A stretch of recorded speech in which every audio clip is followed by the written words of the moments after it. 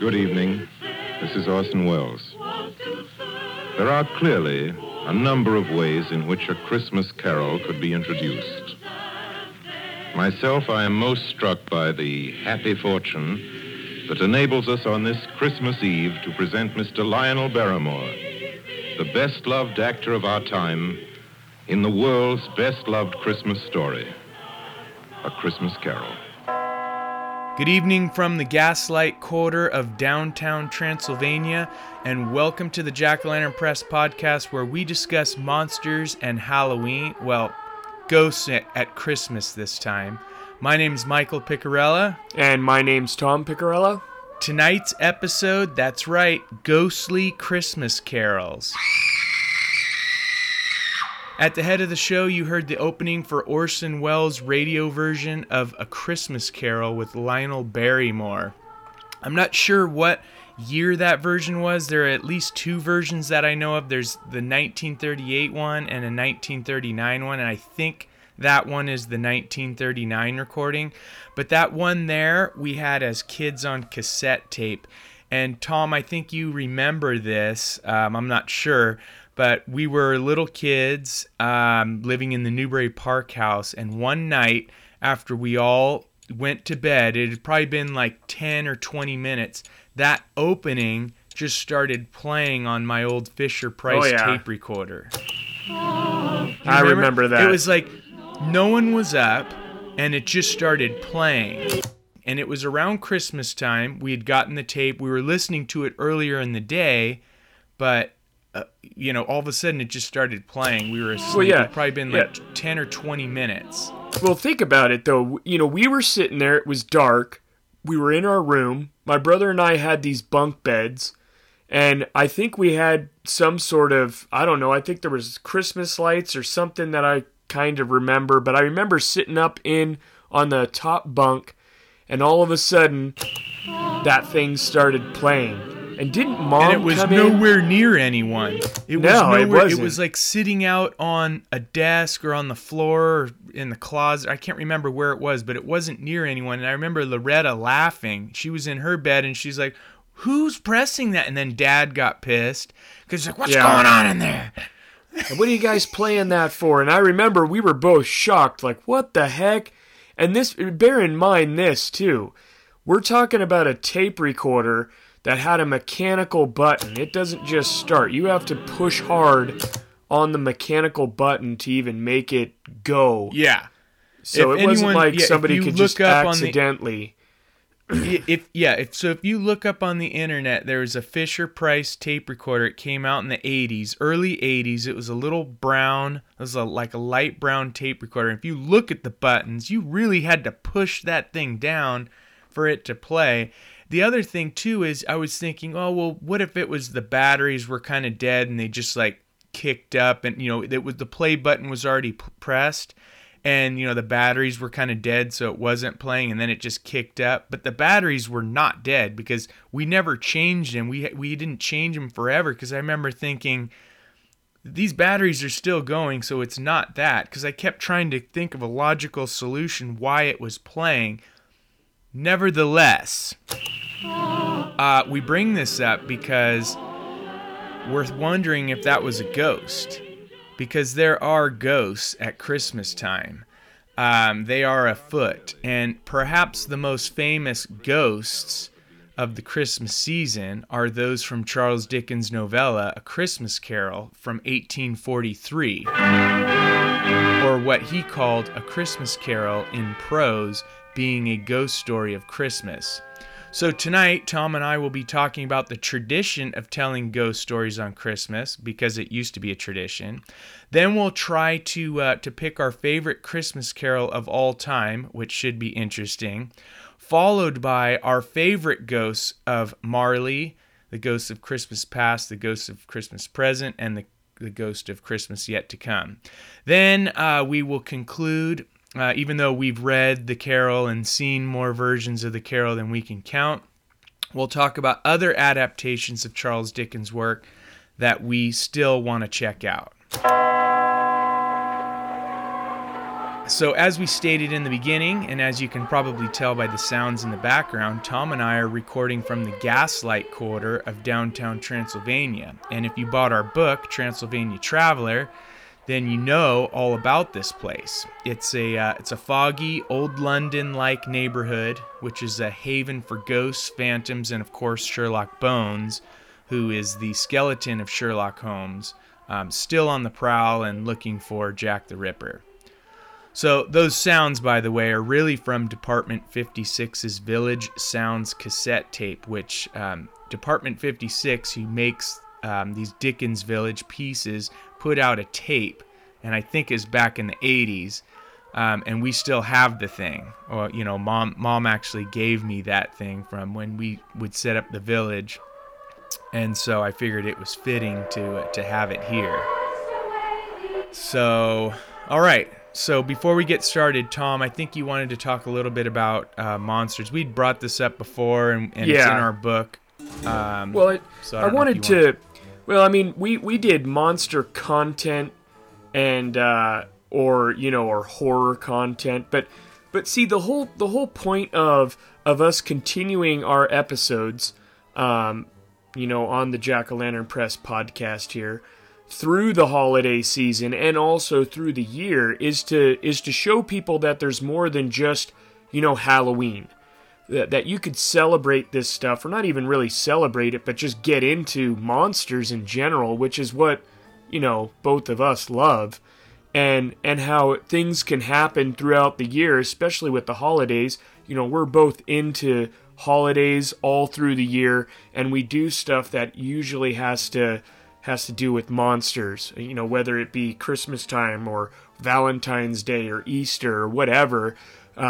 We always have applied some sort of monster to each holiday to make that day, more fun. Monsters, it's like monsters are always related to horror stuff, and that was one of the things we wanted to state in the opening of our book. We differentiated between monster content and horror content because monsters aren't just horror related, so that's why we wanted to make that clear. We were celebrating monsters of all types, all forms of media, and so that's kind of how we're doing this episode, because it's not Halloween related necessarily, but it's certainly monster related. Right. And so one of the things that I wanted to bring up, just out of the dictionary of what is a monster, and of course everybody's probably saying, I already know what a monster is, but here's the definition. An imaginary creature that is typically large, ugly, and frightening. Now you could put that towards anything, even in regards to the Christmas Carol. Look at the stuff that Charles Dickens did in this. He has 3 ghosts. And 4 actually, if you include 4, Marley. Yeah, if you include Marley. But even the stuff around it, we'll get into it a little bit more. But like the spirits that are floating, in the one scene where you're looking out the window on a lot of the Christmas carols that are out, all the different adaptations of A Christmas Carol, a lot of them show, these dead spirits that are floating about, out the window. And I just think that that's neat. It's so eerie, and once again goes back to ghosts, monsters, and that sort of thing. So I wanted to make sure that we brought that up so that people realize that as we progress and go further and further through each episode from now and until Halloween time, this is our purpose for it, is to define monsters of every holiday and pretty much all through the year. Yeah, that sounds good. All right, well, you want to move into the first topic? Yeah, let's get into it.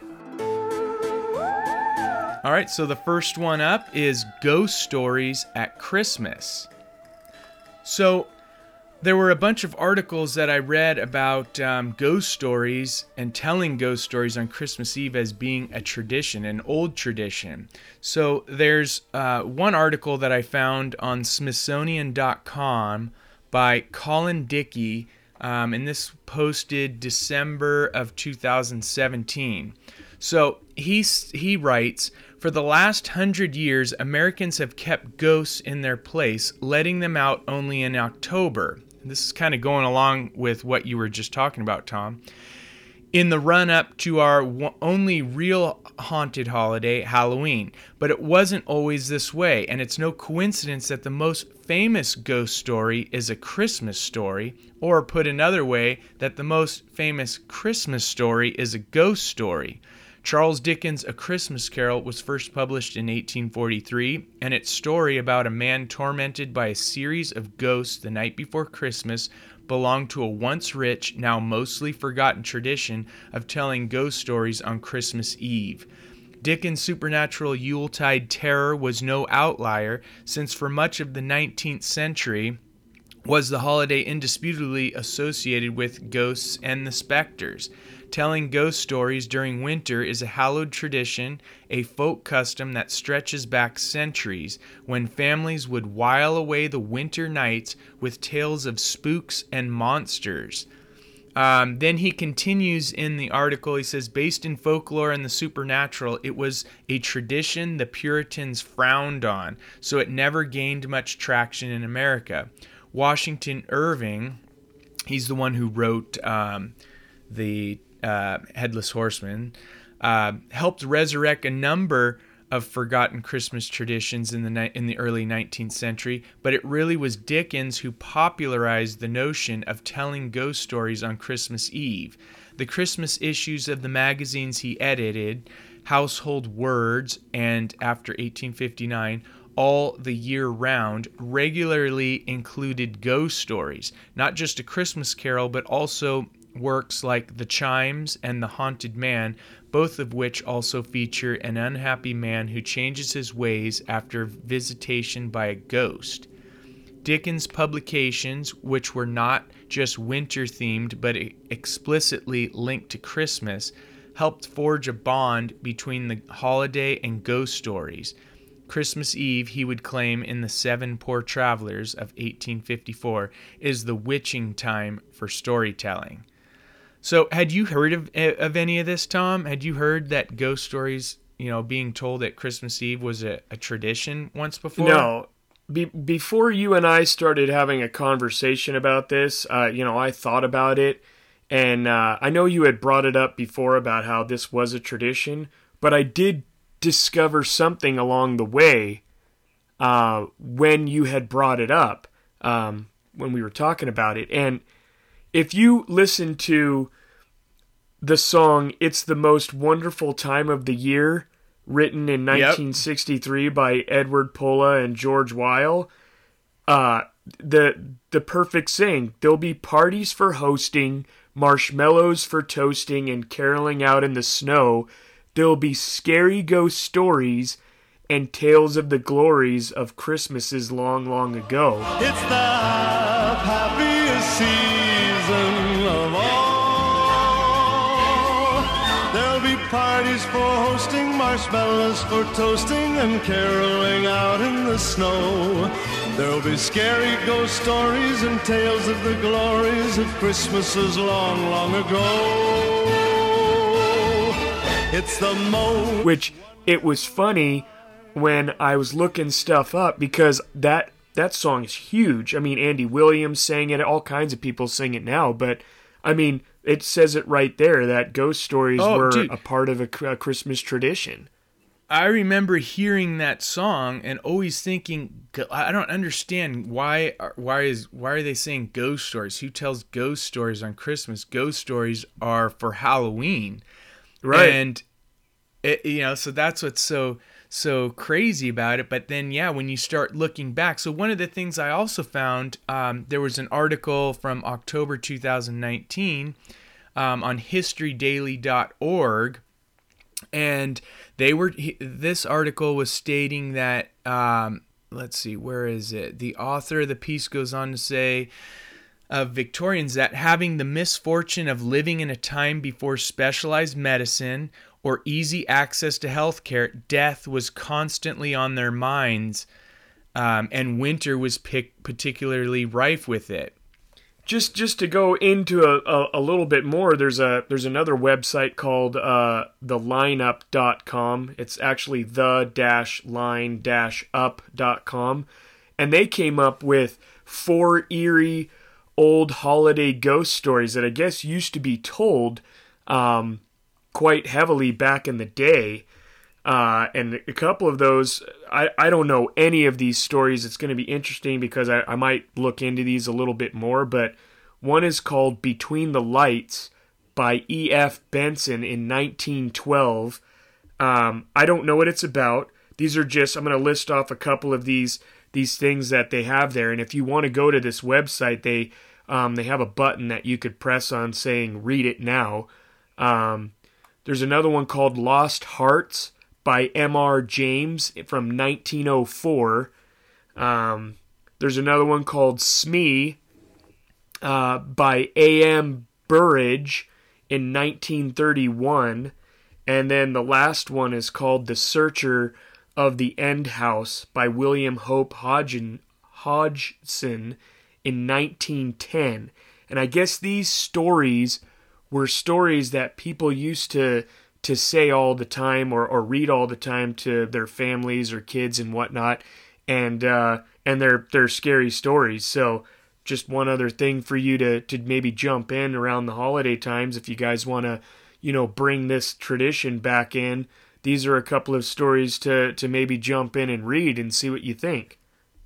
Yeah, so I'm reading this book. I was hoping to finish this before this episode, but it's The Man Who Invented Christmas by Les Standiford.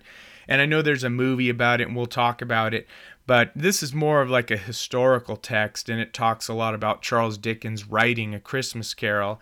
And so right now I'm at the very end of the book. I mean, I could probably finish it in the next 20 minutes. Oh, geez. But it's talking about after he did the Carol, he wanted to write a Christmas story every year. And so he did a couple. And in fact, if you go on Amazon, there's a Kindle version of a book. It is called The Charles Dickens Christmas Mega Pack, and it has 25 classic Yuletide tales.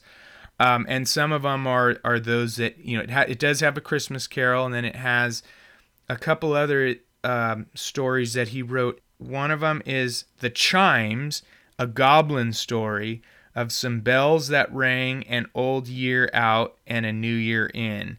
And there's supposed to be a Christmas story, but it was more about New Year's. I haven't read it, but it actually sounds really cool.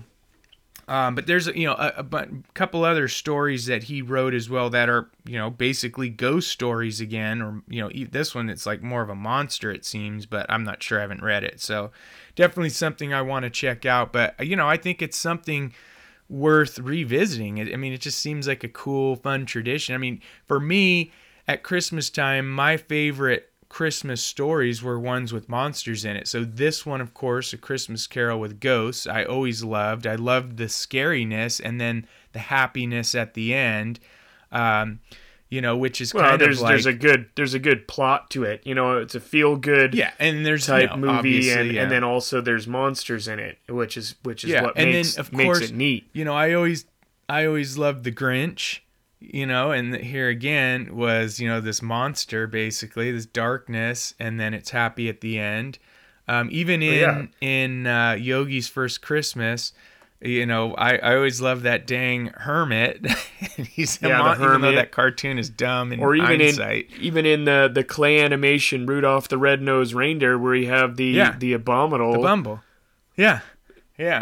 It's just kind of funny when I think back at my favorite Christmas stories. They always involve some kind of darker element, and it's, I think that's kind of the idea. Like, what they're talking about. In winter, everything dies, and then in spring, there's life again. Life springs, and I think it's probably that contrast that it really does make for the best stories. You have to have conflict, and you have to have the end of the world, and then it all comes together in the end.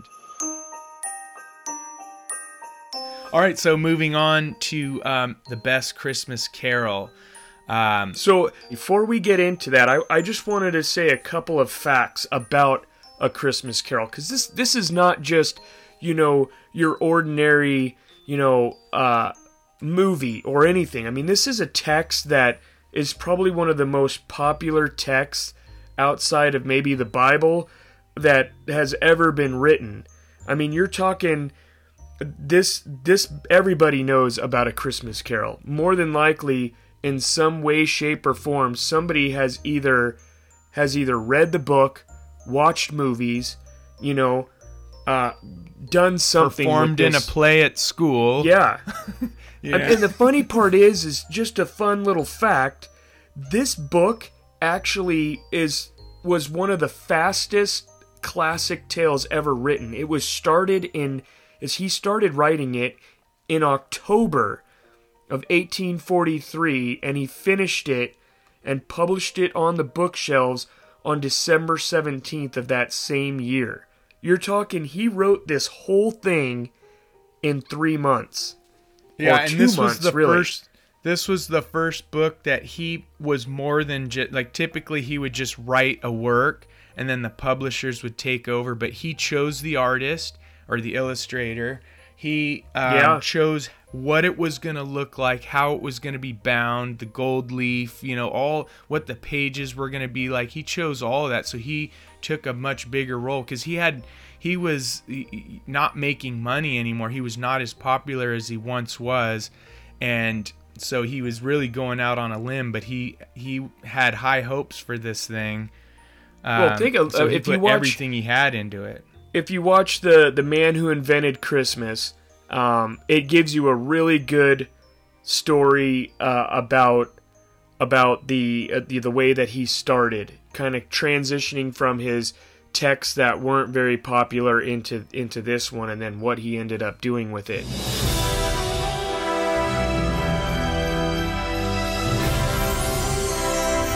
God bless us, everyone. Follow.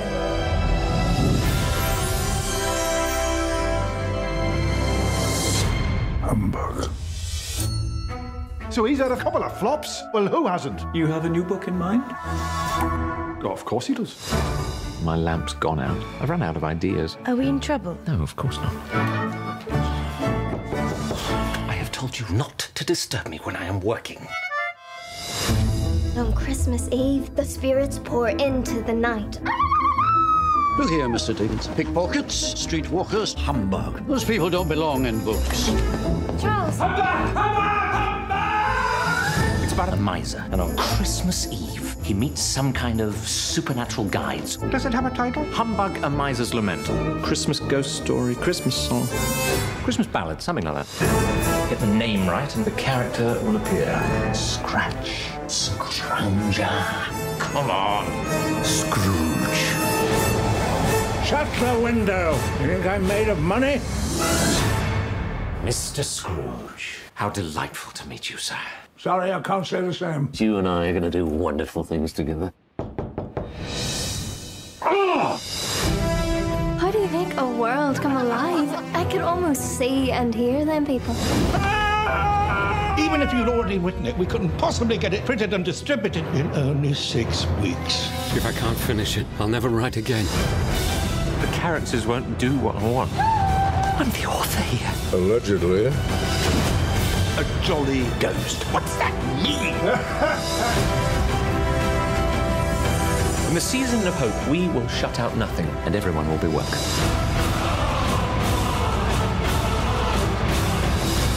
I have to get to the printers by 9 o'clock. But you still don't have an ending.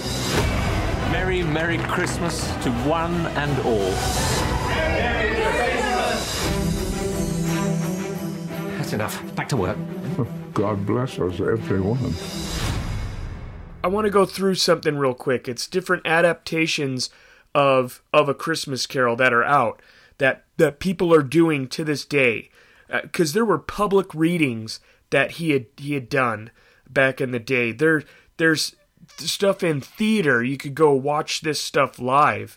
You obviously have your film. You have your television. They've put it out directly to DVD. They've had radio episodes about this, recordings, different recording type things, operas that have replayed A Christmas Carol. They've had bilingual editions, so they've put it in all sorts of different countries and different avenues there. They've built graphic novels about this, comic strips, different parodies that people have created about the Christmas Carol, and then other derivative works that I think are out there that, and I might be missing some stuff, but it's just amazing to me that they have taken a text that was written, in 1843, and that's how many times people have recreated it. And that's not even including all the different things that people have pulled from this and made their own stuff. And I guess that's probably more along the lines of a parody, but it's interesting to me that one piece of text can build that many different things. Yeah, in this book, The Man Who Invented Christmas, which the movie definitely, it takes certain things and compresses it. But the book is more, like I said, is more of a historical text. And so it goes into exactly what was going on, what plays, because I think some of the plays or some of the books that he had written, they kind of compressed into one piece, or they took things from different times and they kind of packaged it all together in one time. So it's worth reading to get, the exact timeline of things. But the movie definitely is great and gives you a good, it gives you the emotional vastness of the whole thing. But I wanted to read inside this book. It says, according to a count made in the 1980s, at least 225 live stagings, films, radio dramas, and television plays based on Dickens' Little Carol have been produced after 1950. And that number does not take into account the untold number of amateur and regional productions staged every year. Not only has A Christmas Carol become the most adapted of all the author's works, but it would be hard to name any other work of fiction that has thereby become so ubiquitous a part of Western popular culture. I mean, I think even people who haven't seen or read or know anything about A Christmas Carol, they know Scrooge. They hear Scrooge, they know exactly what it is. Oh yeah, it's just pretty crazy. In any event, moving on to try and decide which version is our favorite. I know I've seen a lot, and even just the last few weeks I've watched a bunch. There's cartoon, like you were saying, there's cartoon adaptations, and I've seen a bunch of them. I've seen a number of plays in different places where we've been. I've even seen Roddy Piper's Christmas Carol. There's the 1951 version with Alastair Sim. There's the 1984 version with George C. Scott, which incidentally is directed by Clive Donner, who edited the 1951 version. Humbug. There's a ton. Yeah, George C. Scott is the one that Dad, I think, likes the best. And Don't get me wrong, it's well done, and I do like the acting in it. It's just not my favorite. So yeah, I'm curious how, before we just first off, do you have one that you think is your favorite? Oh, I already know for a fact. Okay. So I'm curious how you chose yours, because someone asked me the other day, because I was talking about him about the Christmas Carol, and he said which one had the most emotional impact. And so to me, it was actually the Orson Welles Christmas Carol from the Campbell Playhouse, and I think it was the 1939 version that we had. And I'd heard it a million times. We listened to it as kids, but there was one Christmas Eve where I had worked the day before, and it was just like crazy work, and like finally there was going to be rest. I was going to have a few days off. We were driving up to Mom's house. You were coming down. It was Christmas Eve. We're driving up, and Lisa and Robert were asleep in the car, and I was like, well, I'm just going to put this Christmas Carol on. And there was just something about that time in my life and what was going on in the moment. it really had an emotional impact on me, like the message that Charles Dickens was trying to relay. And it's like, so now I listen to it every Christmas Eve, and it's just a super powerful adaptation of the story. So I told this guy, I think that's probably the one that had the most emotional impact, but it's not my favorite, but it's certainly up there. The Orson Welles one is well done. I mean, if you're just going to sit back and sit in your bunk bed and wait for it to start on its own, it's definitely a really good one. Yeah.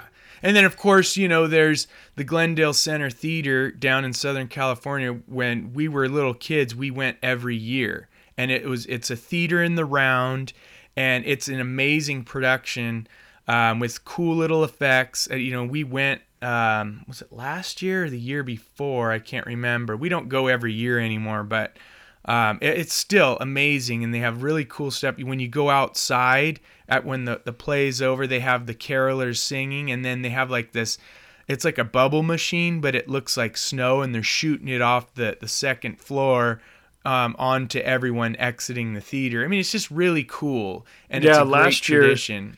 Last year we went with, I don't think you were able to get there in time for the one in Sacramento, California, but when we went and visited Loretta, we went to kind of a smaller version. Wasn't as, I think, put together as the one that you went to, but it was still well done. The acting was fantastic.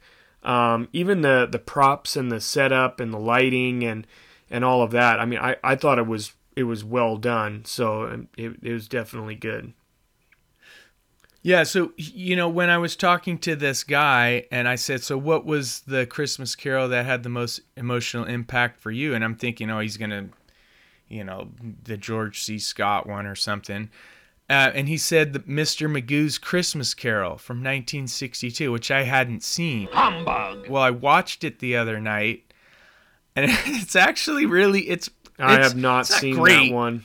It's not great, but they have musical numbers in it, and they're actually really touching, warm songs it does have some emotional impact. And I don't know if this guy saw this when he was young, and maybe something was going on in his life, like for me with the radio version, where it just touched him. We'll have the Lord's bright blessing, and knowing we're together,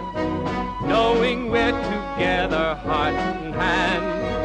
And then I really, really enjoyed the 1970 version. It was called Scrooge, adapted by Leslie Bricusse, directed by Ronald Neame. And I don't know if you remember this version. We saw it as kids, but there was a song that Dad used to sing, and I never knew what it was from until I watched this movie again. It's when it goes, "Thank you very, very, very much. Thank you very, very, very much." Do you remember that? Oh, I remember when he used to sing that. Didn't know that was from that actual version. Yeah. So anyway, really great, and there's a really great scene when Marley takes Scrooge outside the window among all the ghosts floating around, and it is really spooky and really, really great. Yeah, you showed me that the other day because I have not seen that version. And by the way, for anybody listening, you could watch that on YouTube if you want to check it out. Yeah, really, it's really cool. It has a really ghostly look to it. Lots of gray tones and stuff, and then really cool sound design. They use lenses really well, wide angle lenses, and little ghostly effects. Like when Marley is gonna sit down, and I don't want to give it all. And don't forget, this movie's made in 1970, but a lot of little cool things that are done in this movie, and it's definitely worth a watch. And it feels like the feel you want for Christmas. There's a warm feeling to it, juxtaposed with the ghostly stuff.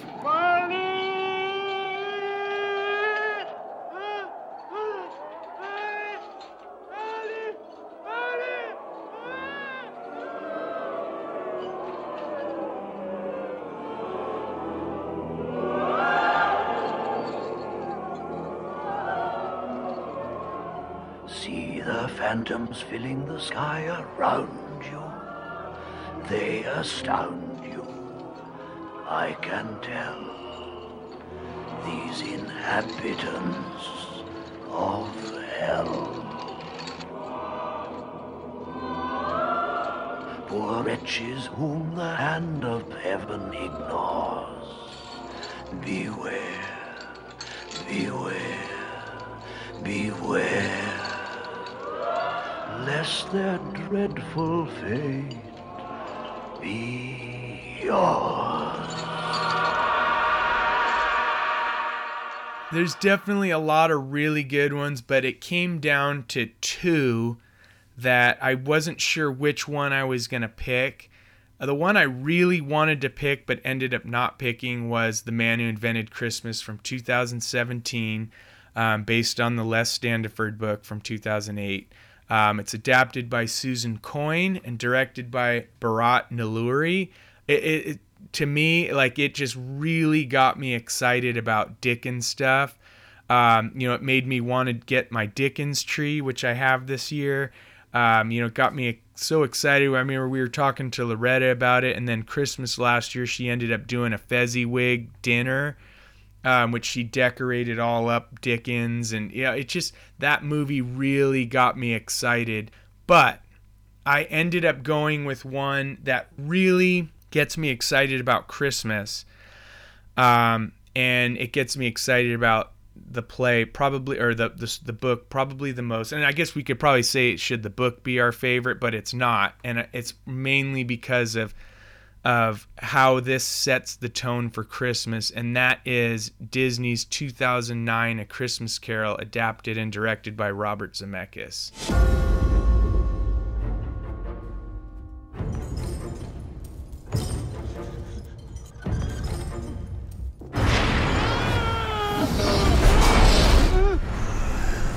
What do you want with me? You will be haunted by 3 spirits. I'd rather not. I am the ghost of Christmas past. Haunt me no longer!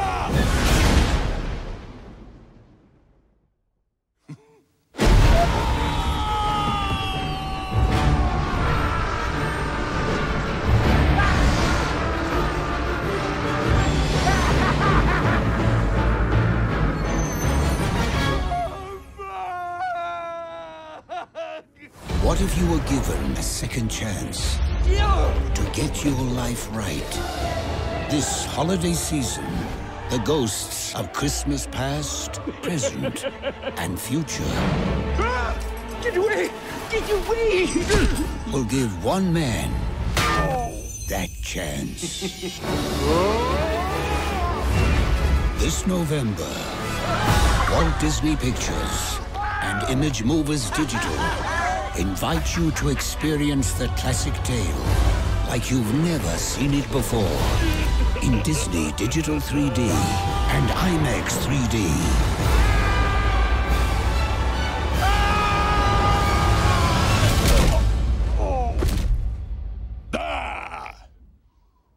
Humbug.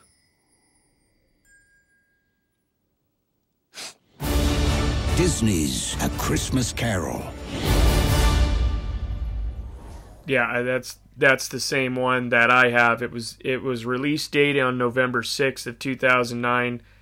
The estimated budget was $200 million, and the voice acting, Jim Carrey, Gary Oldman, I don't know. You couldn't really go wrong. Jim Carrey did an absolutely fantastic job in his acting. I know a lot of people might not like Jim Carrey's voice in there, but I mean, you can't deny the fact that he did an excellent job on there.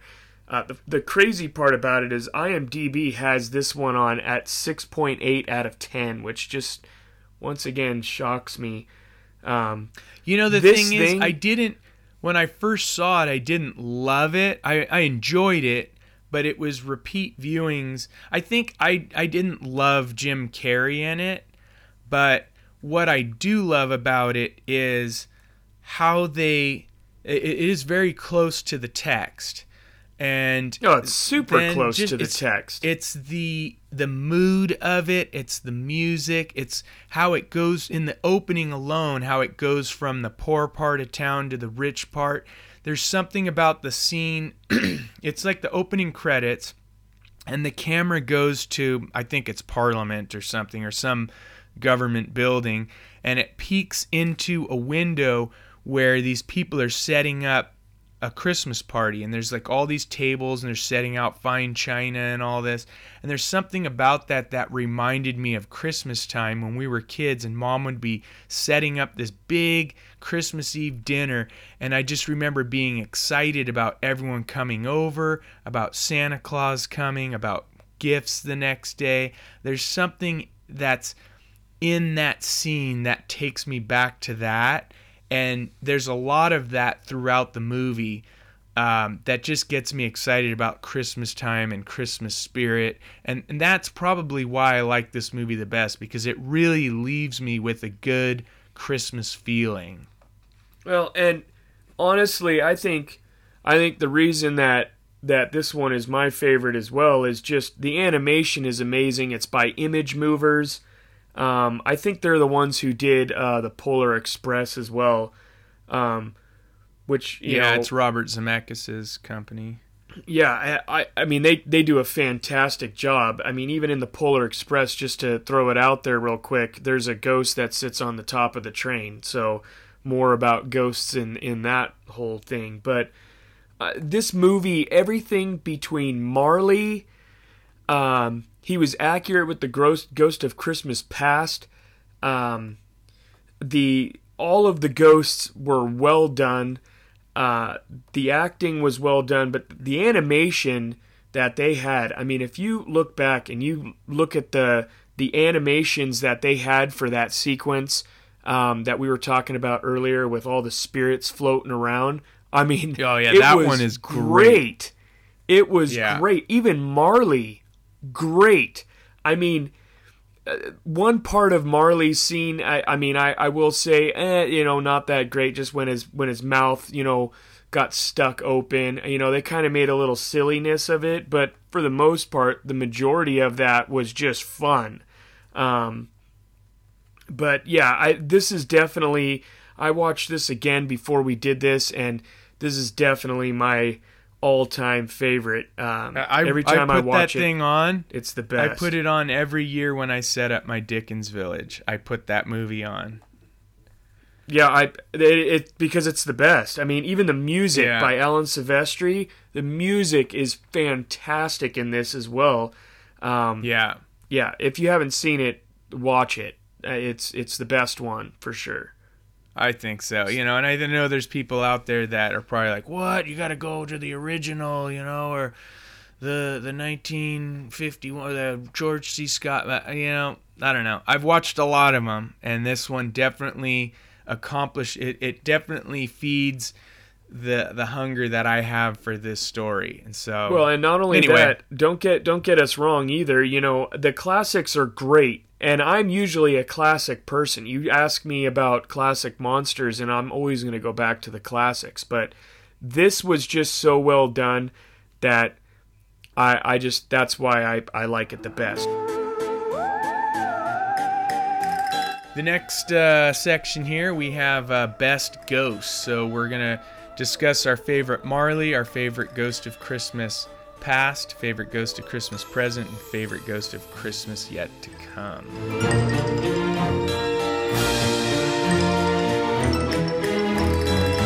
So I just want to say, this is going to be challenging. This is going to be challenging for me more than anything, because I looked up a whole bunch of different things about these ghosts, and honestly, you're going to be kind of shocked at some of mine, but This was tough for me. It really was. Yeah, I mean, but it definitely, and as it should be, because this is, to me, why I love this story. In fact, the ghosts are the focal point of my Dickens Village. So right in the center, I have like a big little mountain that Scrooge, you see him walking up the pathway, and at the top is his his dwelling, his building, and then on the roof I have like it's like a kind of like a cotton ball kind of. It's not cotton balls, but it's like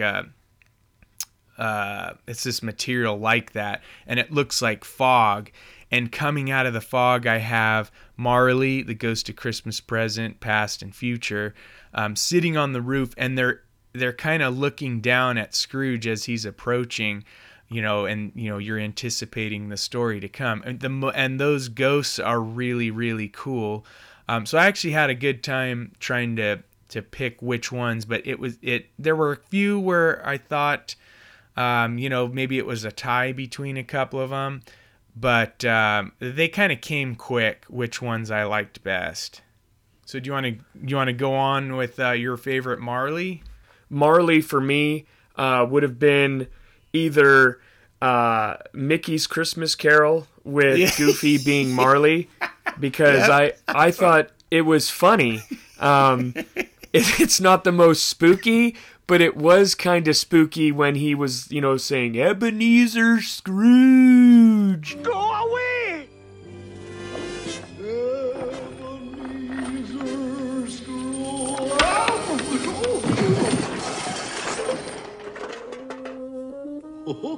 Gosh, kind of slippery. That Marley, and then I'm gonna, obviously go back to Disney's A Christmas Carol in 2009 because it was well animated and I think he looked the best. So, I mean, those are mine as far as Marley goes. It's just, we already kind of touched on it, but the animation on the 2009 one was the best, I think. Who are you? Ask me who I was. Who were you then? In life, I was your partner, Jacob Marley. There's a 28-minute animated short that actually won an Oscar. It's called A Christmas Carol. It was done in 1971, and it's on Amazon Prime right now. And it is really good. The drawing style is based on the original John Leach illustrations from the book. And that Marley is really creepy. And you watched it, right? Yeah, oh yeah. Yeah, so it was really cool. So that Marley was really great. And it's a really great little animated film and worth the watch. But I think that what I'm going to pick for my Marley is going to be from the Muppet Christmas Carol in 1992, and it's with the Marleys. And oh, you did that. So that's funny because there's two Waldorf. of them. Oh, look! It's Ebenezer Scrooge! Looking older and more wicked than ever. I knew he wouldn't disappoint us! So that one was cool. All right, so moving on, Ghost of Christmas Past. Okay, so this one was really tough for me.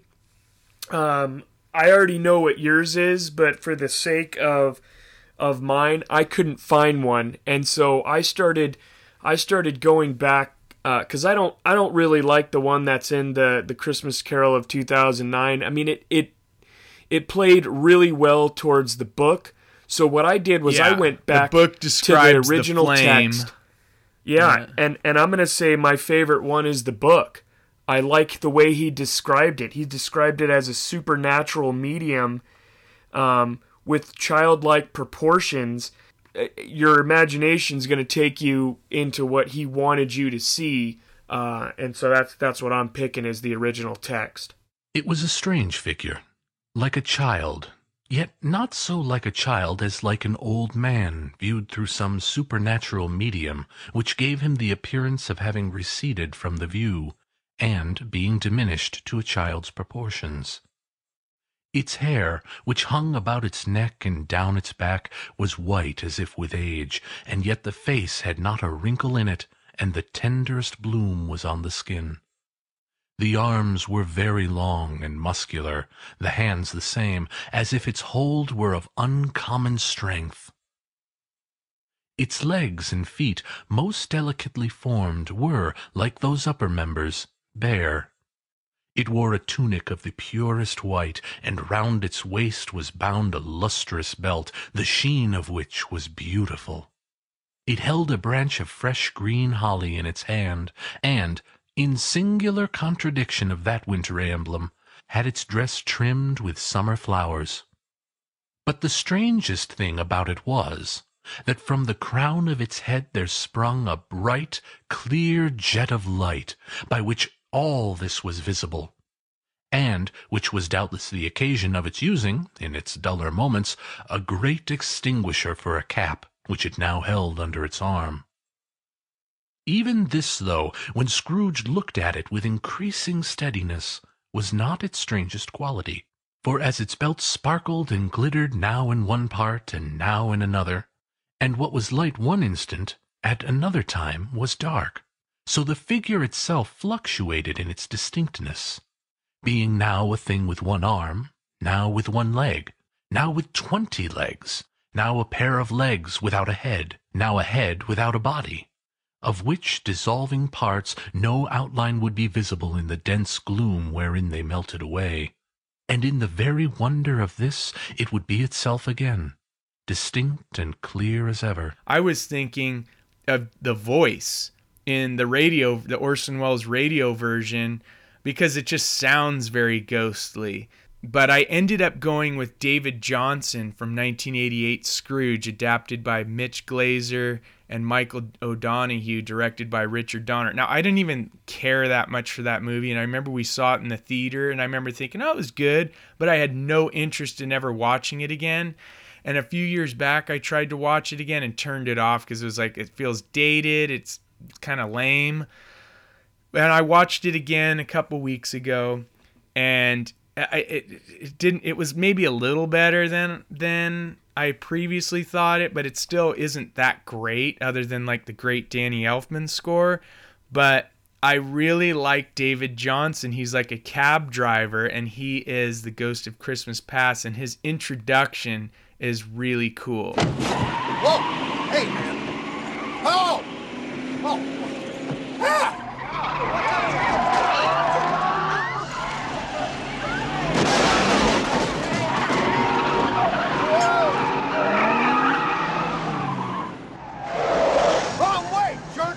Nice hit back there, solid hit. Down, going the wrong way. Relax, Frank. Enjoy the ride. How do you know my name? I know absolutely everything, Frank. You see, I'm the ghost.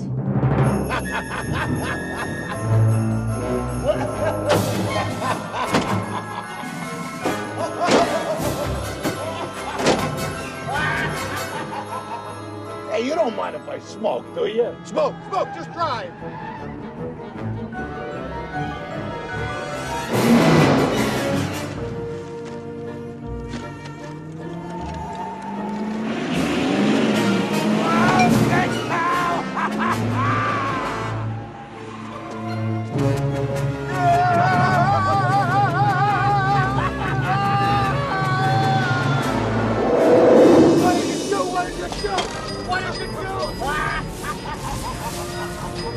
That's not funny, not funny!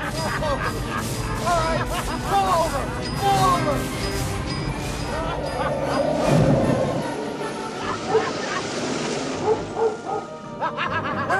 Where are we? You mean when are we?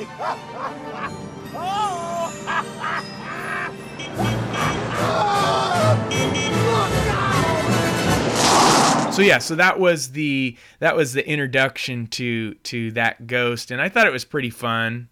So that's who I picked. How about for Ghost of Christmas Present? For me, the Ghost of Christmas Present, I will go to the Disney's Christmas Carol from 2009. That represented the book perfectly. I loved how the coloring in that animation that they did. He's huge, which is what he's supposed to be. He has the beard. He's laughing. There's all this neat Christmas stuff all over the place. There's that huge tree. But what makes it even better for me was that he had him, he put him in his pocket, and then he would like go up in the air, and they'd be flying over all of the land there, going over the houses and everything else, and then come down in, and everything brought the text to life in such a perfect way that I don't know. That was definitely my favorite. Oh, yeah, he played Ghost of Christmas Past, Scrooge as a young boy, Scrooge as a teenager, Scrooge as a young man, Scrooge as a middle-aged man, Ghost of Christmas Present, Ghost of Christmas Yet to Come.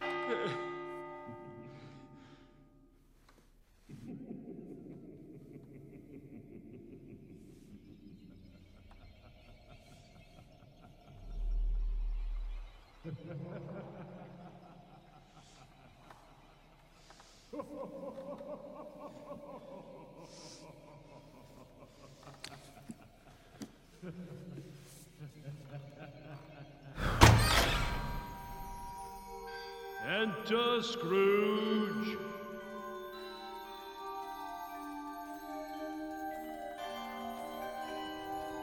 Yeah. Wow. Yeah, that's awesome. That was my favorite as well. The only other competition that I had for it, and I'm probably going to give away something that you were going to bring up, because you and I talked about something we were going to say that we weren't going to tell each other in the moment, but we kind of laughed, and I think it's exactly what you were thinking.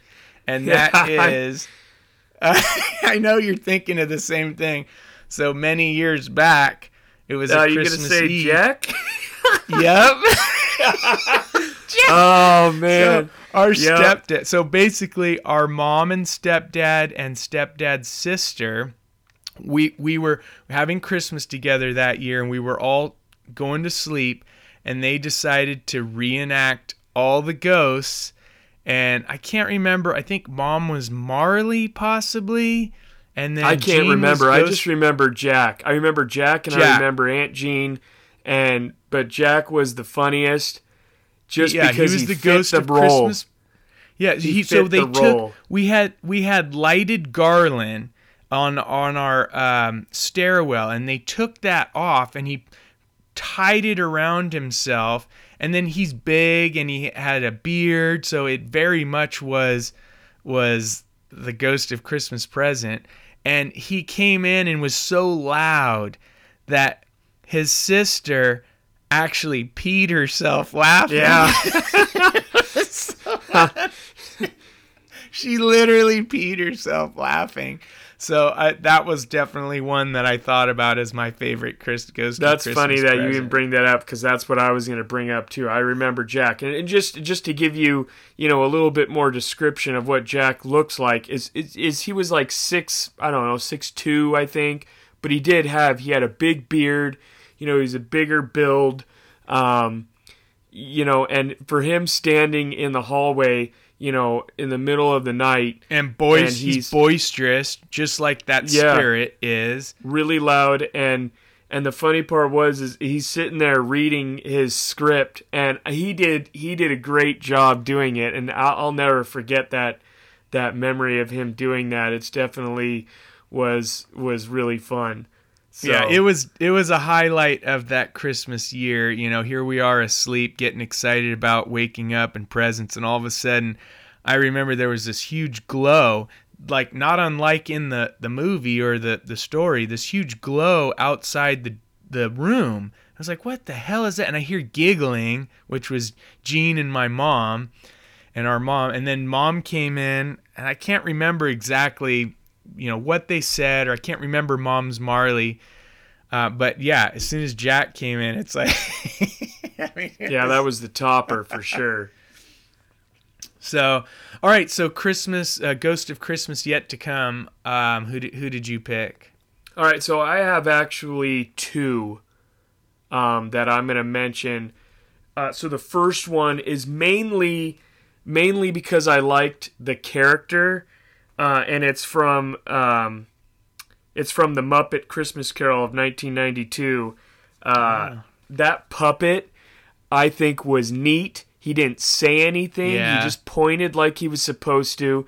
I thought the graveyard scene was neat. I mean, obviously, in that particular Muppet one, they had to, tailor it more towards the kids, so they didn't, need to, they didn't want to make it, too scary for them. But I honestly thought that that had they really made that spooky, they could have really made that character spooky, but it was played well, and so that is one of my favorites. Otherwise, the other one for me is going to go right back to the 2009 Disney's Christmas Carol, because that whole setting was amazing, with the horses, with the red eyes, the shadows, obviously and even the his introduction. Again. His introduction, he comes out of Scrooge's shadow, and he just like appears. So that, you know, the way it was done artistically was just cooler and spookier, and scarier than any of the other previous versions. That's what I went with as well, because it was just the most ghoulish of them all.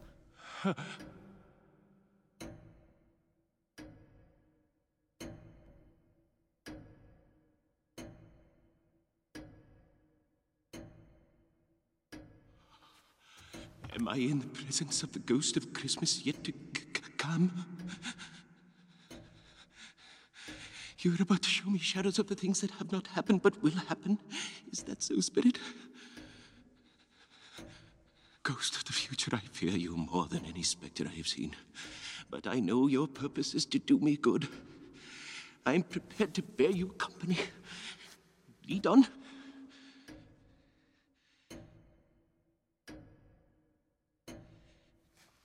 The night is waning fast. It's precious time to me. Lead on, Spirit.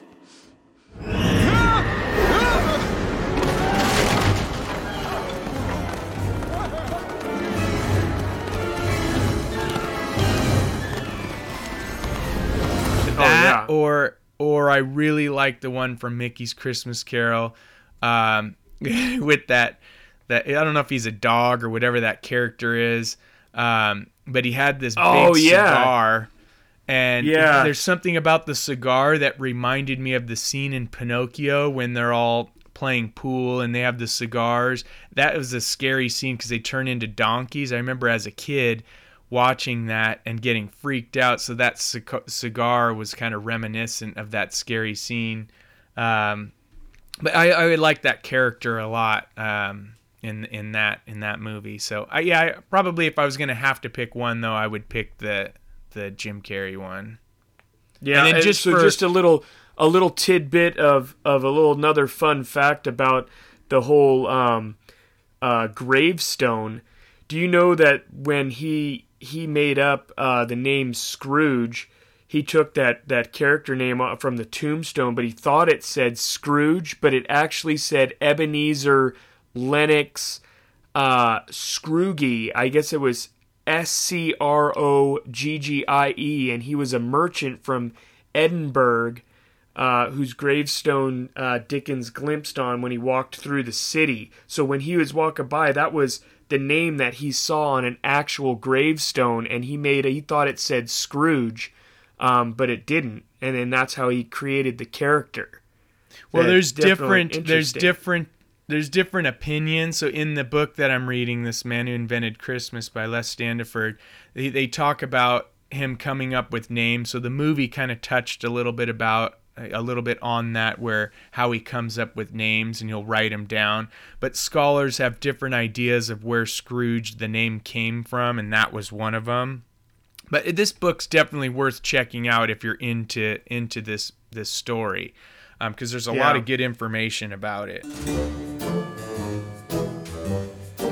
But anyway, moving on.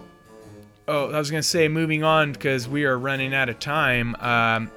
Carols to check out. So like we said in the beginning, we've watched and read and seen a lot of different carols and different adaptations, but there's still a bunch to check out. Do you have any that are on your radar, Tom? Yeah, I'm actually this year going to watch the one by Thomas Edison, produced a silent film adaptation of A Christmas Carol in 1910. It was a silent film, kind of like we talked about with Frankenstein. For some odd reason, Thomas Edison keeps popping up with different types of things. But yeah, he created and he produced in 1910 a silent film adaptation of A Christmas Carol. It's like 11 minutes long.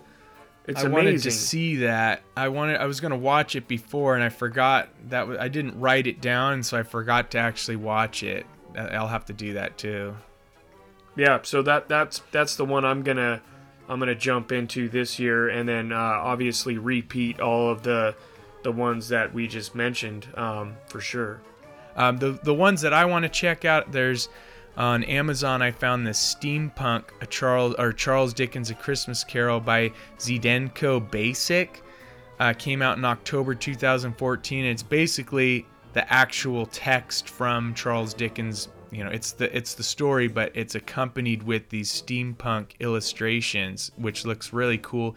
There's another one that looks more of like he kind of took the story in his own direction, and that's by Stephen Hunt from November 2018. It's called The Steampunk Christmas Carol. And then one last thing that I have to do, and I haven't yet, is at the Cow Palace in Daly City, California, which is near San Francisco. They have the Great Dickens Christmas Fair and Victorian Holiday Party, which Mom and Loretta and Jack and John, they all would go to every year and tell us about it. And it looks really cool. Like, they basically create this whole Dickens world in the Cow Palace, which is where the San Jose Sharks played. Their first season they played there. So, I mean, this is a huge arena, and it looks awesome. They sent me a guy. Actually, if you go on their website, which we'll link to in the show notes, there's a map, and it shows all the stuff. They have shows. It's almost like a Renaissance fair, but for Dickens. I'm Charles Dickens. Let me welcome you to Christmas Eve in the city of London. A Merry Christmas. We wish you a Merry Christmas and a Happy New Year.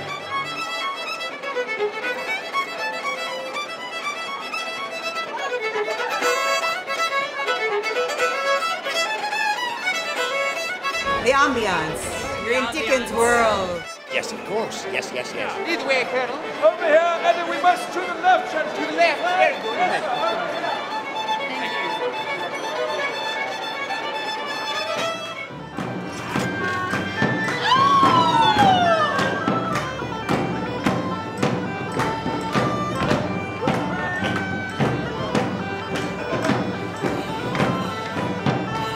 There's no better place to enjoy Christmas and kick it off than here.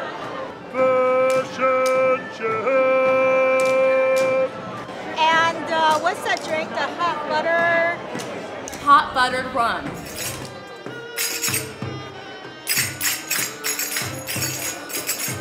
The one and only Great Dickens Christmas Fair at the historic Cow Palace, magically transformed into the bustling lanes and boisterous playhouses of Victorian London. Join us for 5 weekends, 10 a.m. to 7 p.m., including the Friday after Thanksgiving. For tickets and information, visit dickensfair.com. So yeah, it just looks really cool, and something that I definitely want to check out, and hopefully we'll get to do soon. All right, well, it sounds like those carolers from Department 56's Village Sounds are back at it. So, Tom, you wanna go out and join them? Yeah, let's do it. All right, so to take us out, here are some excerpts from Danny Elfman's fantastic score for 1988's Scrooged. So have a great evening. Don't forget to tell ghost stories on Christmas Eve, and have a very scary Christmas.